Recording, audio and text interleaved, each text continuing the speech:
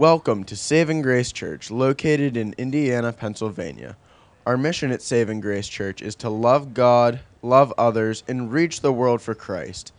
We hope that this message brings you closer to God and helps strengthen your walk with Christ. Good morning, everyone. If you don't know me, I'm David Marshall, and I'm one of the pastors here at Saving Grace, and I am going to be bringing you the message this morning. So just give me a minute. I wasn't sure whether Larissa was closing things out there or not, so I was caught a little off guard. Let me get in here.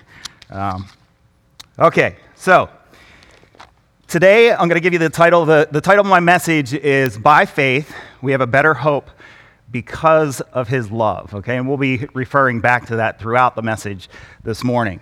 But I'm going to try and take us on a little bit of a road trip this morning, okay? So how many of you, let me ask you this, how many of you have a good sense of direction? Go ahead, raise your hands. Now, I don't want to cause conflict here, but how many of you would say that your spouse has a good sense of direction? Okay, a few less hands maybe, I don't know. Your confidence is a little bit unsure, I think. Okay, so I think that my wife would say that I have a pretty good sense of direction. But I want you to think back about when you first started driving. Maybe some of you younger people here this morning have just started driving or are getting ready to drive. And you're probably experiencing what I'm about to talk about, okay? So when you're a new driver, there are times when you get nervous. You start thinking to yourself, did I miss a turn? Am I heading in the right direction? You start thinking so much about your surroundings, so what's around you, that you begin to worry about how far it is to the next road or town. Do I need to make a U-turn? Do I have enough gas to get me to where I need to go? And so you start worrying. But as you get older and you have a little bit more experience, you start to realize, you know what? That needle's above empty. I got probably at least 20 miles. I'll make it to a gas station. Or even if you don't know your surroundings really well, you're thinking to yourself, you know what? If I just head north, if I just keep going north, I'm going to run into 422 or something, that I'll become familiar with, and I'll be able to make my way home, right? So even though you're still heading in some direction, you may not be aware of your surroundings, sooner or later, you're going to make it home, okay? So Hebrews 11 is one of those chapters in the Bible that gives us a compass that helps us to find our direction home. And the title of our series is Jesus is Better, right? We've been talking about that for I don't know how many weeks now, but for a while. And again, the title of this message is By Faith, We Have a Better Hope Because of His Love.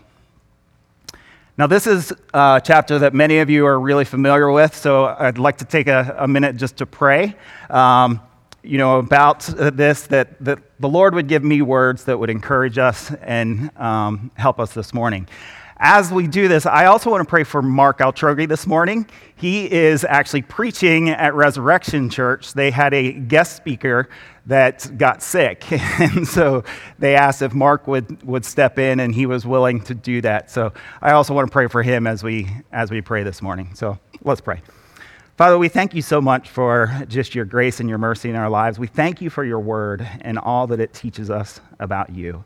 I pray, Lord, that my words would be your words this morning, that you would help to encourage us, and that you would help us, as was mentioned at the ministry mic, that we would be steadfast and just know that you are fighting for us in all the things that we face in this life. Lord, I pray for Mark this morning. I pray that you would be with him as he preaches and speaks to the congregation. Again, let your words be his words, and just draw people closer to you this morning through the words that are preached from your word. In Jesus' name I pray. Amen. All right. So how many of you have ever gone on a trip where everything happened perfectly? Okay, so if you think about it, you packed the car, everything just went nice and neat into that car. you looked, you had enough gas to get where you're going. You didn't have to make stops on the way. You're driving there, and your kids don't even ask, how much further is it until we get there? How much longer do we have, right? They didn't even ask that. You didn't even get behind any slowpokes on the way, okay? How many has that ever happened to any of you? Yeah, I'm not seeing any hands. I don't think so. Definitely not. It doesn't usually work that way, does it? Okay? Life does not always go the way you plan, and it can be tough sometimes. I want to remind you that we finished up in chapter 10 last week, and we were encouraged to endure. Okay? Hebrews 10:36 says this, "For you have need of endurance, so that when you have done the will of God, you may receive what is promised." So why do we need endurance? I'm sure at this point in the sermon, if Joe were up here, he would have about 100 different running illustrations that he would be giving you to get this point across. But those of you who know me, I like the outdoors, so we're going to go on a hike this morning. And I realize that it's like really snowy outside and it's hard, so you really have to use your imaginations this morning and think that it's springtime. It is actually spring, or it's even summertime, and we're outside doing that. But those of you who like to hike, I know that you've probably experienced this before. But you're climbing up this ridge, and you get to the ridge, and you're thinking, "Man, this is the top. We're almost there." And you get to the ridge, and you realize that there's another mile-long stretch in front of you ahead that you still have to hike. And you're just hoping that you can make it to the next one, and that one's the top. When you're in these situations, you have to look forward, and you have to believe that if I just keep putting one step or one foot in front of the other, I will get there eventually. Our lives are not always simple and easy, and it often takes endurance to get over each ridge that we face. There are roads and trails that take us to destinations sometimes that we never expected to go, and we even sometimes get lost on the way. But it's on these trips, these journeys, that our character is revealed, it's refined, and it's rebuilt.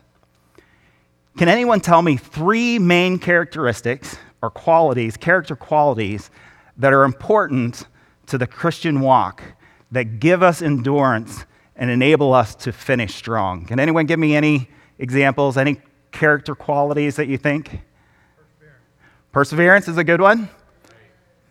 Okay, faith is one that I'm looking for. That's good. What's that? Hope. Good. And love. Very good. You guys got all 3 of the main ones, and some others, obviously, that we have in doing those. Obviously, if you look at my message, that's or the title of my message, all 3 of those are contained in there. All right? So faith, hope, and love are important in our character. 1 Corinthians 13:13 says, "So now faith, hope, and love abide. These 3, but the greatest of these is love." So faith, hope, and love are all very important in our walk throughout life. All 3 of these characters' qualities are found in Hebrews 11. All right, so today we're going to do things a little bit differently. All right, there's so much in this chapter. We could easily probably take a year and just spend on Hebrews chapter 11. There's so much in there. So we're going to be kind of jumping around in the chapter. I'm going to be pulling out different verses to talk about, again, that relate to our title here. And so I hope as we drive through this, I don't give you whiplash, but I hope that you can follow along. And we're going to work our way around, and we're going to start at the destination. Okay, so we're going to be starting at the destination, and then we're going to work our way back around to the actual start. Okay? So the title, again, By Faith We Have a Better Hope Because of His Love. The destination is because of His love. All right? I want to start us off in verses 8 through 16 because I think it helps us to understand God's love a little bit better. Chapter 11 gives us many examples of Old Testament Bible stories and what we call people, or this chapter is sometimes called the heroes of faith or the hall of faith. However, it's important to remember that these heroes had failures too. Okay? They were normal people, just like you and I. They became heroic not because of their own abilities, but by their faith in God and the purposes for which He had for them. They believed God and trusted that His promises are true, even though they weren't necessarily currently experiencing them. To set this up, we're picking up the story that talks about Abraham and Sarah's faith, again, verses 8 through 16. And it says this: By faith, Abraham obeyed when he was called to go out to a place that he was to receive as an inheritance. And he went out not knowing where he was going. By faith, he went to live in the land of promise, as in a foreign land, living in tents with Isaac and Jacob, heirs with him of that same promise. For he was looking forward to the city that has foundations, whose designer and builder is God. By faith, Sarah herself received power to conceive, even when she was past the age, since she considered him faithful who had promised. Therefore, from one man, and him as good as dead, that's really old, were born descendants as many as the stars of heaven, and as many as the innumerable grains of sand by the seashore.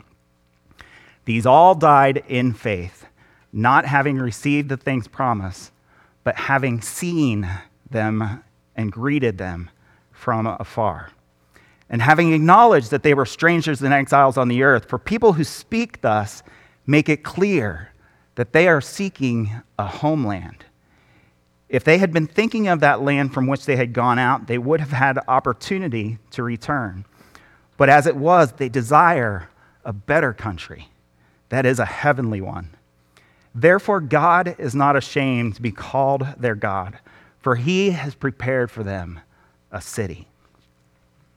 So Abraham obeyed God by picking up all of his belongings, and he set out not even knowing where he was going, for a land that God had promised him.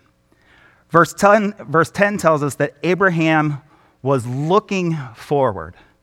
So what do you think he was looking at? These verses tell us that he was looking at a city where God built the foundations and designed it for them.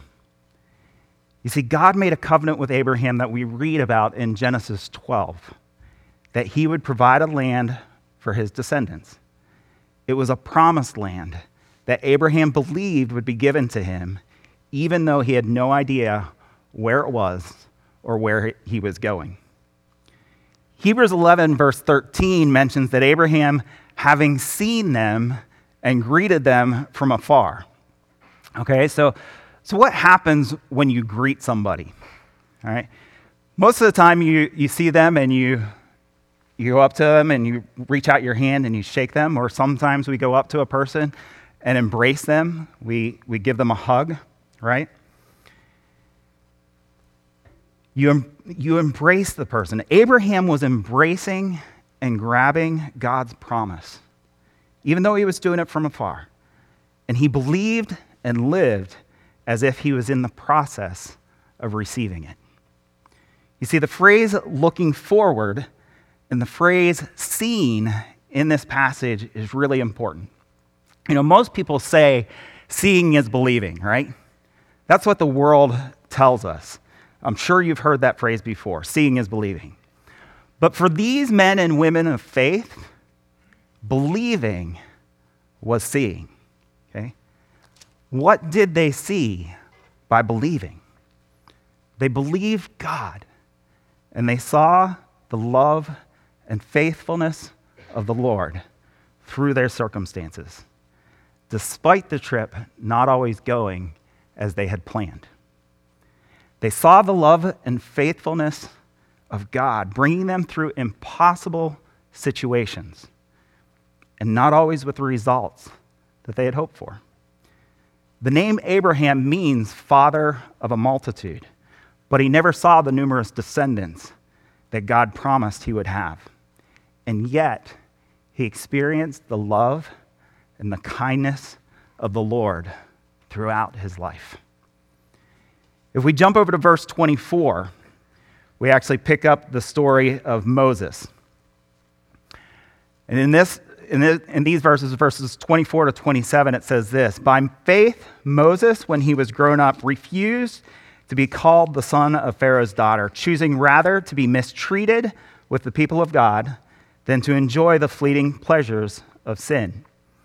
He considered the reproach of Christ greater wealth than the treasures of Egypt, for he was looking to the reward. By faith, he left Egypt, not being afraid of the anger of the king, for he endured as seeing him who is invisible. So how many of you would choose to go through difficulties?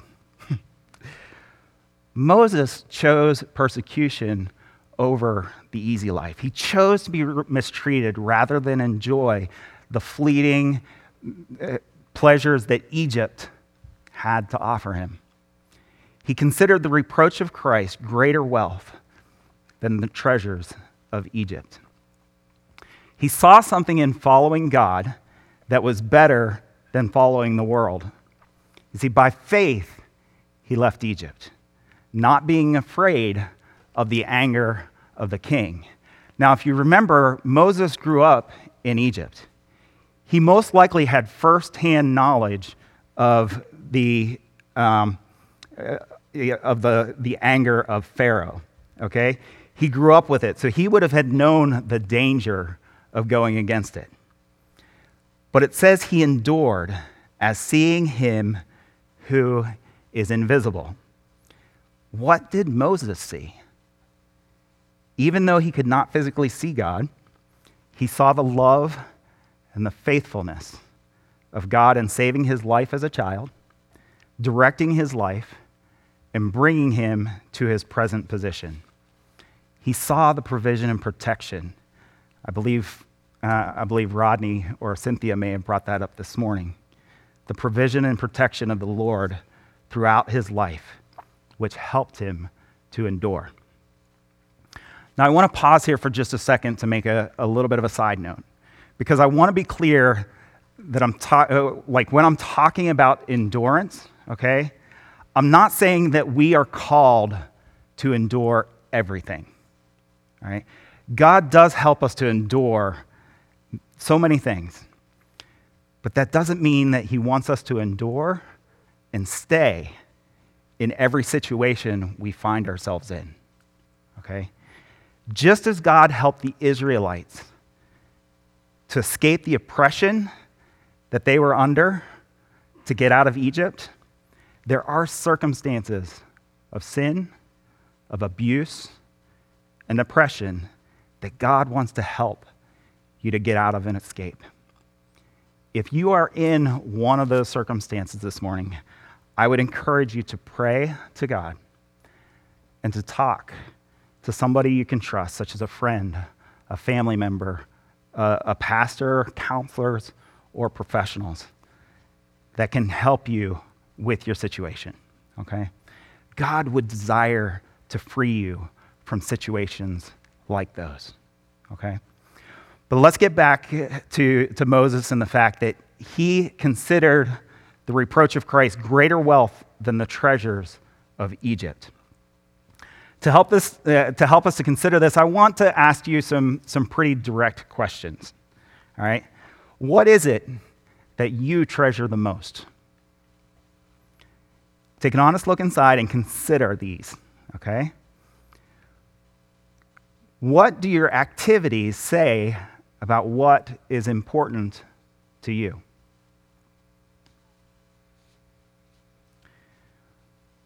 What do your words communicate to others about what it is that you cherish? My hope is that some of the answers to these questions would be that our lives, or our answers and our lives would reflect the love and the faithfulness of God, okay? That we would all be like the people of Hebrews 11, believing God and looking forward to the promise of his love that he offers to give to those who trust in him, okay? We are especially blessed because we have the advantage of actually seeing God's love through his son Jesus, right? 1 John 4, 9 and 10 says this, "In this, the love of God was made manifest among us." Some translations say revealed to us, all right? That God sent his only son into the world so that we might live through him. In this is love, not that we have loved God, but that he loved us and sent his son to be the propitiation of our sin. Propitiation means that he personally made the payment for our sins in our place. He took our punishment that we should have had. Okay? So God revealed himself to us through Jesus. And we have the advantage of seeing him and the reward that he offers us. His great love and this great love and forgiveness of sins that came through Jesus' death on a cross, that we may have eternal life. When you believe in Jesus and place your faith in him to forgive you of your sins, he is faithful and just to forgive us of those sins and cleanse us from all unrighteousness. You are now, when you put your faith and trust in him, you are now experiencing the love of God today. Okay? But it doesn't stop there. You see, Jesus also shows his love in us that he wants us to grow in our faith and become more like him. Not just being glorified on that final day when we go to heaven, but here and now, spending time walking with him, or hiking if you're like me, and being changed through this life that he has given us. By believing, we begin to look at our lives a little differently. Romans 8:38 says this, "For I am sure that neither death, nor life, nor angels, nor rulers, nor things present, nor things to come, nor powers, nor height, nor depth, nor anything else in all creation will be able to separate us from the love of God in Christ Jesus our Lord." Are you looking forward, like Abraham was, to a promised land that we will be with him in his presence? When God opens our eyes to this incredible gift, this incredible love, we begin to find our compass in the direction that we are to travel. We are looking forward to this future hope that we have of an eternity spent with him because we understand that Jesus is better. Okay? So by faith, we have a better hope because of his love. Let's look at the second section here. We have a better hope. So what hope does this world have to offer? All right? You know, sometimes I think we all realize that everything in this world is temporary, whether it's the activities that we participate in, whether it's the things that we own, such as our cars, our houses, our furniture, and sometimes our clothes. I think some of us are probably glad that sometimes things are temporary. So let me give you a couple examples of that. All right. Oh my goodness. The hair up there, the glasses that I used to wear were huge. All right. Nice style there. There's another one. Okay. Nice whitewashed jeans. The K-Swiss white leather tennis shoes. Right. This was a dance that Sat and I went to. Loved those cardigan sweaters. Right. And stuff. And here's one of. Can you guys guess who this is? That would be Joe. That is Joe up there. Believe it or not, that is Joe. so So we can certainly be glad that some things are temporary, right? Whew. The things of this world, you know, may seem to satisfy us, but they are temporary. They may briefly make our lives better or easier or more pleasurable, but again, they won't last. The material things that we accumulate will not last forever, and moth and rust is going to destroy them someday. Even activities that we pursue don't last. I love to hike, but when I go on a hike, it's not going to last forever. I'm either going to run out of food or, again, run out of energy. A storm's going to come along and force me off the hike or whatever. Things do not last forever. Okay. So we tend to think as Christians that the Lord is always going to help us through every situation we find ourselves in. And he does help us. I don't want to forget that. But one of the mistakes that we sometimes make as followers and as people that are thinking about Christianity is that God will solve all of their problems. That if we believe in Jesus, our lives will be easy. And if we follow his commandments, he will bless us, right? This is sometimes called the health and wealth gospel. This is not what God's word tells us. Does God help us, heal us, and rescue us? Absolutely yes, but not always, okay? Unfortunately, we live in a sinful world, and he allows certain things to happen. We also need to understand that life is full of difficulties. God does bless us, but not always in the ways that we expect. Sometimes he blesses us with peace and comfort through pain and struggles that we face. He strengthens our character and brings us to a place of trusting in him more. God desires to rescue us from some of those circumstances, even that we talked about earlier. But we should also rest in his timing, while at the same time taking the next step on the path that we have in front of us. I know that many of you have been through difficult circumstances at times, and it may be hard to see God's love because there's that next ridge in front of you that you now have to climb, and you are exhausted. You're maybe not even sure that you can even take that next step.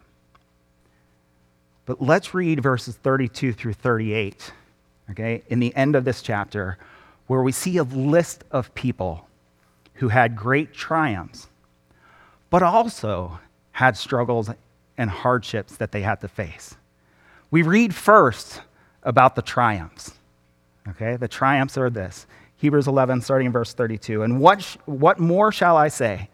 For time would fail me to tell of Gideon, Barak, Samson, Jephthah, of David and Samuel and the prophets, who through faith conquered kingdoms, enforced justice, obtained promises, stopped the mouths of lions, quenched the power of fire, escaped the edge of the sword, were made strong out of weakness, became mighty in war, put foreign armies to flight. Women received back their dead by resurrection. See, all these people saw great things happen. But the verses that follow these tell us how some of them got there. Okay? Starting in verse 35, some were tortured, refusing to accept release so that they might rise again to a better life. Others suffered mocking and flogging and even chains and imprisonment. They were stoned, they were sawn in two, they were killed with the sword. They went about in skins of sheep and goats, destitute, afflicted, mistreated, of whom the world was not worthy, wandering about in deserts and mountains, and in dens and caves of the earth. So by this point, you're probably thinking, David, I thought that this section was called hope, right?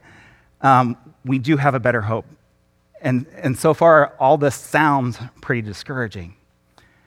But isn't that part of the lesson we're trying to learn here? Even in rough circumstances, even when things look bleak, even when we are discouraged, God wants us to endure and have hope.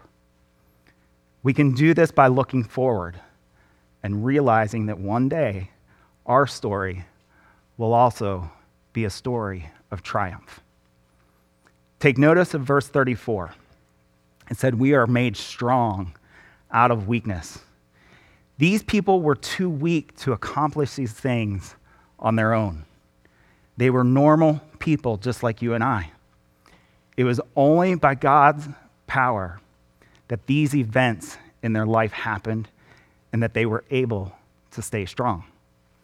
Paul talks about this in 2 Corinthians 12:10. He says this, "For the sake of Christ, then, I am content with weakness, insults, hardships, persecutions, and calamities.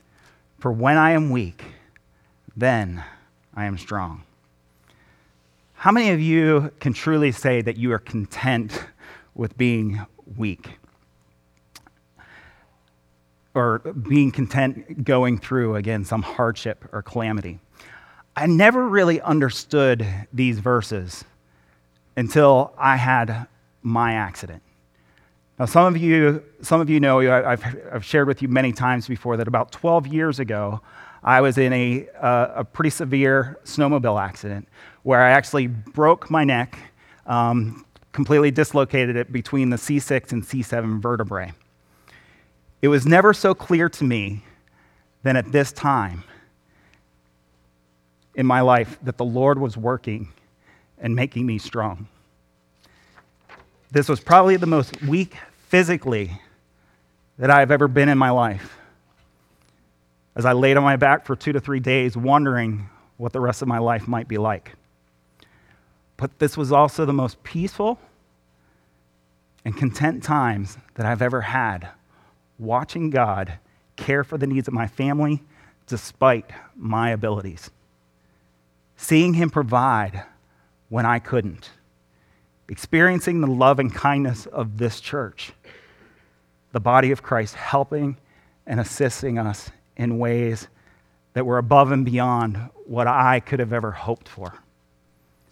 I was experiencing the peace of Philippians 4:7 that describes it as surpassing all understanding. Joe has told me during that time that I was really cheerful and always smiling. It was different than what people expected to see. And I believe that was because I had a peace in knowing that everything that I was going through was temporary. And one day I would be whole again, if not in this life, in the life that I would have in heaven.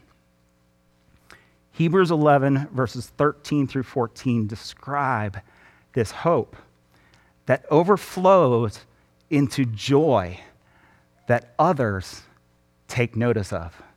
So let's look at verses 13 and 14. It said, "These all died in faith, not having received the things promised, but having seen them and greeted them from afar, and having acknowledged that they were strangers and exiles on the earth. For people who speak thus make it clear that they are seeking a homeland." Someone whose faith is grounded in Jesus usually speak and act differently. When we understand that this world is not our home and that we are strangers and exiles on the earth, we tend to look and act differently. If you'll bear with me for a second, I know this is really stereotypical, but what if somebody from Texas were to come up here in front of us and stand before you? What would be a dead giveaway that he wasn't from here? 10-gallon hat, absolutely. Nice big belt buckle on the front, right? Maybe some cowboy boots. His speech, he'd probably say, "Howdy, partner," or something, something weird. I'm terrible at accents, but regardless, his speech would be different, trust me, right? There are things about them that stand out, and they basically scream, "My home is somewhere else," right? My home is somewhere else. Those who follow Jesus, because they are trusting in God, despite their circumstances, their lives seem different. I'm not saying that they don't get discouraged and even sometimes express their emotions in inappropriate ways, but they don't always get upset. And when, in the long run, when they're walking through all this, they run with endurance. And their words and their actions reflect that they are grateful. It's as if the things of this world are not what matters most. I think about many of you in this church who have been through serious trials, but whose words and actions point everyone around you to the love of Jesus. We all desire a better world than the one that we are currently in, one without wars, without disasters, without turmoil and pain, without sickness and death. For those who have trusted in Jesus, this world is not our home. It's because of Jesus and the hope that he offers that we are strangers and exiles on this earth. Jesus talked about taking us to our real home someday. John 14:2-3 says this, "In my Father's house are many rooms. If it were not so, would I have told you that I go to prepare a place for you? And if I go and prepare a place for you, I will come again and will take you to myself, that where I am, you may also be." We have hope and look forward to when he comes the second time to take us home, to our true home, and we can leave the worries of this world behind us. But until that day comes, we should be encouraged to endure by the words of 2 Corinthians 4:8-9 that say this, "We are afflicted in every way, but not crushed, perplexed, but not driven to despair, persecuted, but not forsaken, struck down, but not destroyed." We have a better hope. Now, I told you at the beginning of this message that we were going to talk about, how we get to the destination, right? So with the time that we have left, we're going to go back to where we all need to begin if we're going to reach the summit, and that is faith, okay? By faith, we have a better hope because of his love.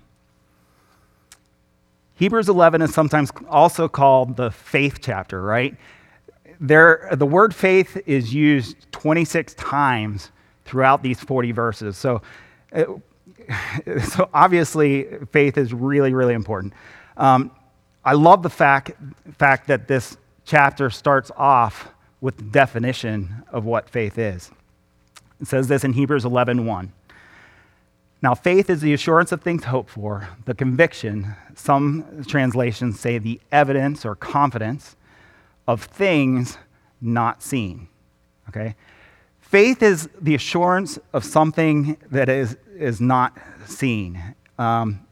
We have the assurance that it's true, even though we may not physically see it, right? Jason gave me the example of the fact that the hope of the Lord is different, and I want to kind of make a distinction here. It's different than hoping you'll receive a present at Christmas, or it's different than hoping that your team will win the game, okay? Faith in the Lord is a fully assured expectation. You know, what gives you the assurance of something?